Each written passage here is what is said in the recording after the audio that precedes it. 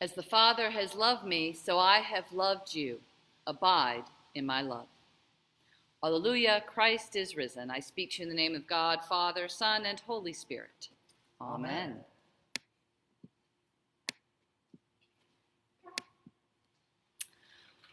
Abide in my love. Another way to say that is remain in my love or dwell in my love. Abide. Such an old-fashioned word, and yet such a restful one. In his farewell discourse, Jesus prepares the disciples for his departure, his arrest, trial, and crucifixion, and it is just then that he invites them to abide, to dwell, to rest in his love. And isn't that the best part of any deep relationship? Abiding. On this Mother's Day, I think of the deep desire of every mother I know, which is just to have her children with her, abiding with her. My own mother only longed for me ever to be at home, even after I had left for college. Then, as an adult working in another city far away, she longed for me just to be home. Not to do anything in particular, but just because she wanted me near, present in the house, dwelling together. Our relationships had ups and downs, but my best memories are of just hanging out, taking a walk, sitting on the back porch, listening to the tree frogs and the cicadas in the woods, or in the winter working on a puzzle. And when, even as an adult, I needed some mother love, I would lie down and put my head in her lap, and she would stroke my hair while we talked of nothing much, just abiding. Just abiding. On this Mother's Day, we also celebrate Mother Earth, Rogation Day, the Church's Earth Day. It's when we marvel at God's good creation and we ask God's ongoing blessing upon the earth. And I think one of the ways that I and so many of you know God best is in God's creation. The beauty of spring, certainly, birds returning, even when it's pouring outside, but really anytime, walking in the woods or when I'm sitting next to Lake Michigan, hiking in the desert, not doing anything to the earth, not expecting anything from it, just dwelling in it, present to what is, abiding, resting. This is what we long for, and yet is so rare in our go-go lives, filled with to-do lists, the need to accomplish, the desire for achievement, always on call. We don't abide enough. Ask your mom. You don't abide enough with her. We don't just hang out and enjoy God's beautiful creation. But we have a God who invites us to something simpler than the lives we're leading, something more lovely and joyful, dwelling, resting, abiding in God's love. For Jesus invites us to abide in his love as he abides in God's love. And why? So that his joy may be in us, and our joy may be complete.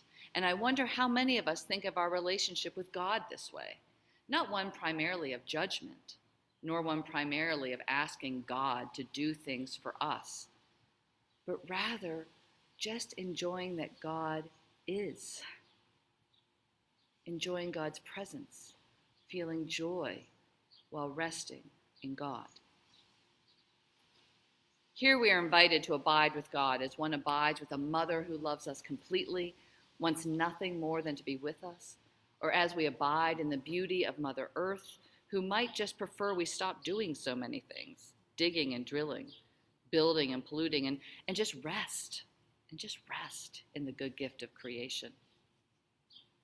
Or perhaps this abiding with God is like abiding with a friend. For in this farewell discourse, Jesus makes clear that his followers are now a new creation.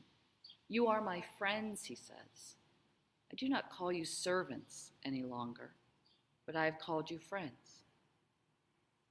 I've called you friends. There's so many images for God: shepherd, comforter, father, king. And on Mother's Day, we remember especially maternal images like God as a brooding hen, or Julian of Norwich, who wrote, "Jesus Christ is our very mother. As truly as God is our father, so truly is God our mother." And on this Rogation Sunday, we remember all the imagery of God as creator, potter with clay, architect of the universe. But today, we hear Jesus choose another image, another relationship: friend. Friend. Elevating us from servant to friend. Now, in a time when the word friend has become overly common and familiar, since we have friends on Facebook or other places online, friends we might never meet in real life, a time when we are designated as friends by museums and theaters and other nonprofits because we give them money, well, maybe the word friend doesn't resonate as strongly as it once did. Now it seems friend is someone who does something for someone else, or someone who agrees with us because of our political position or what we put on social media. But the idea of friendship resounds throughout Christian history. Thomas Aquinas believed that friendship is at the heart of God's own life, friendship among Creator, Son, and Holy Spirit, and that we are called to enter into that friendship and share it.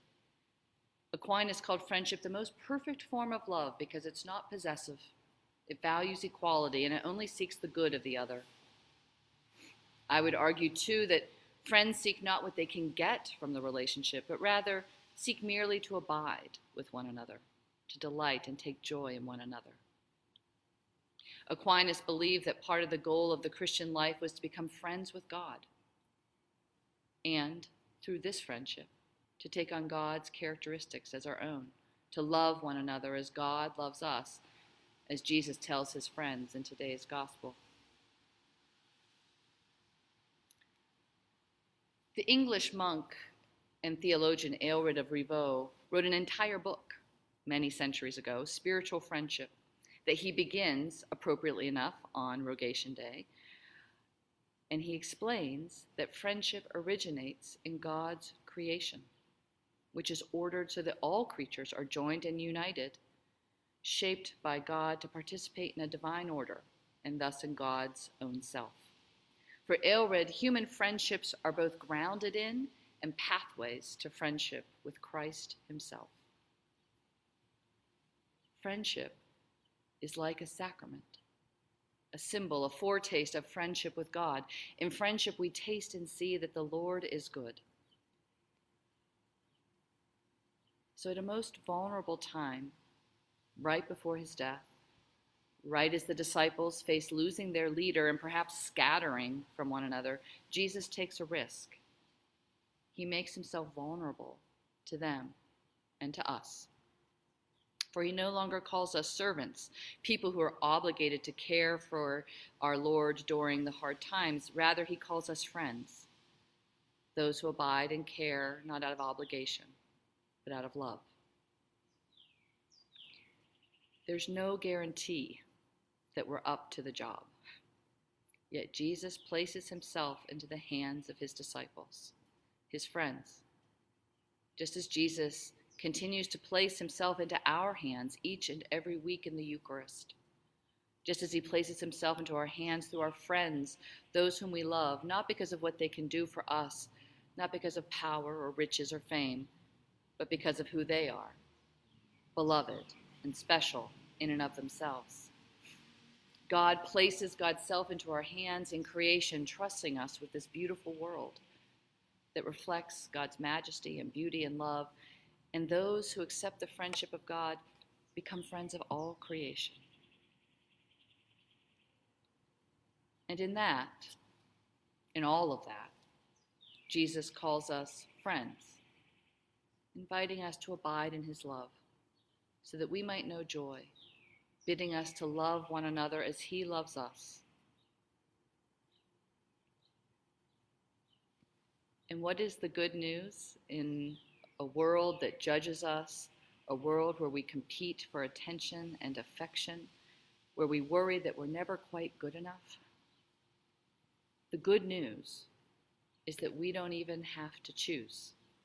For Jesus tells us he chose us, and he calls us friends. We don't have to earn God's love. We don't have to earn God's friendship.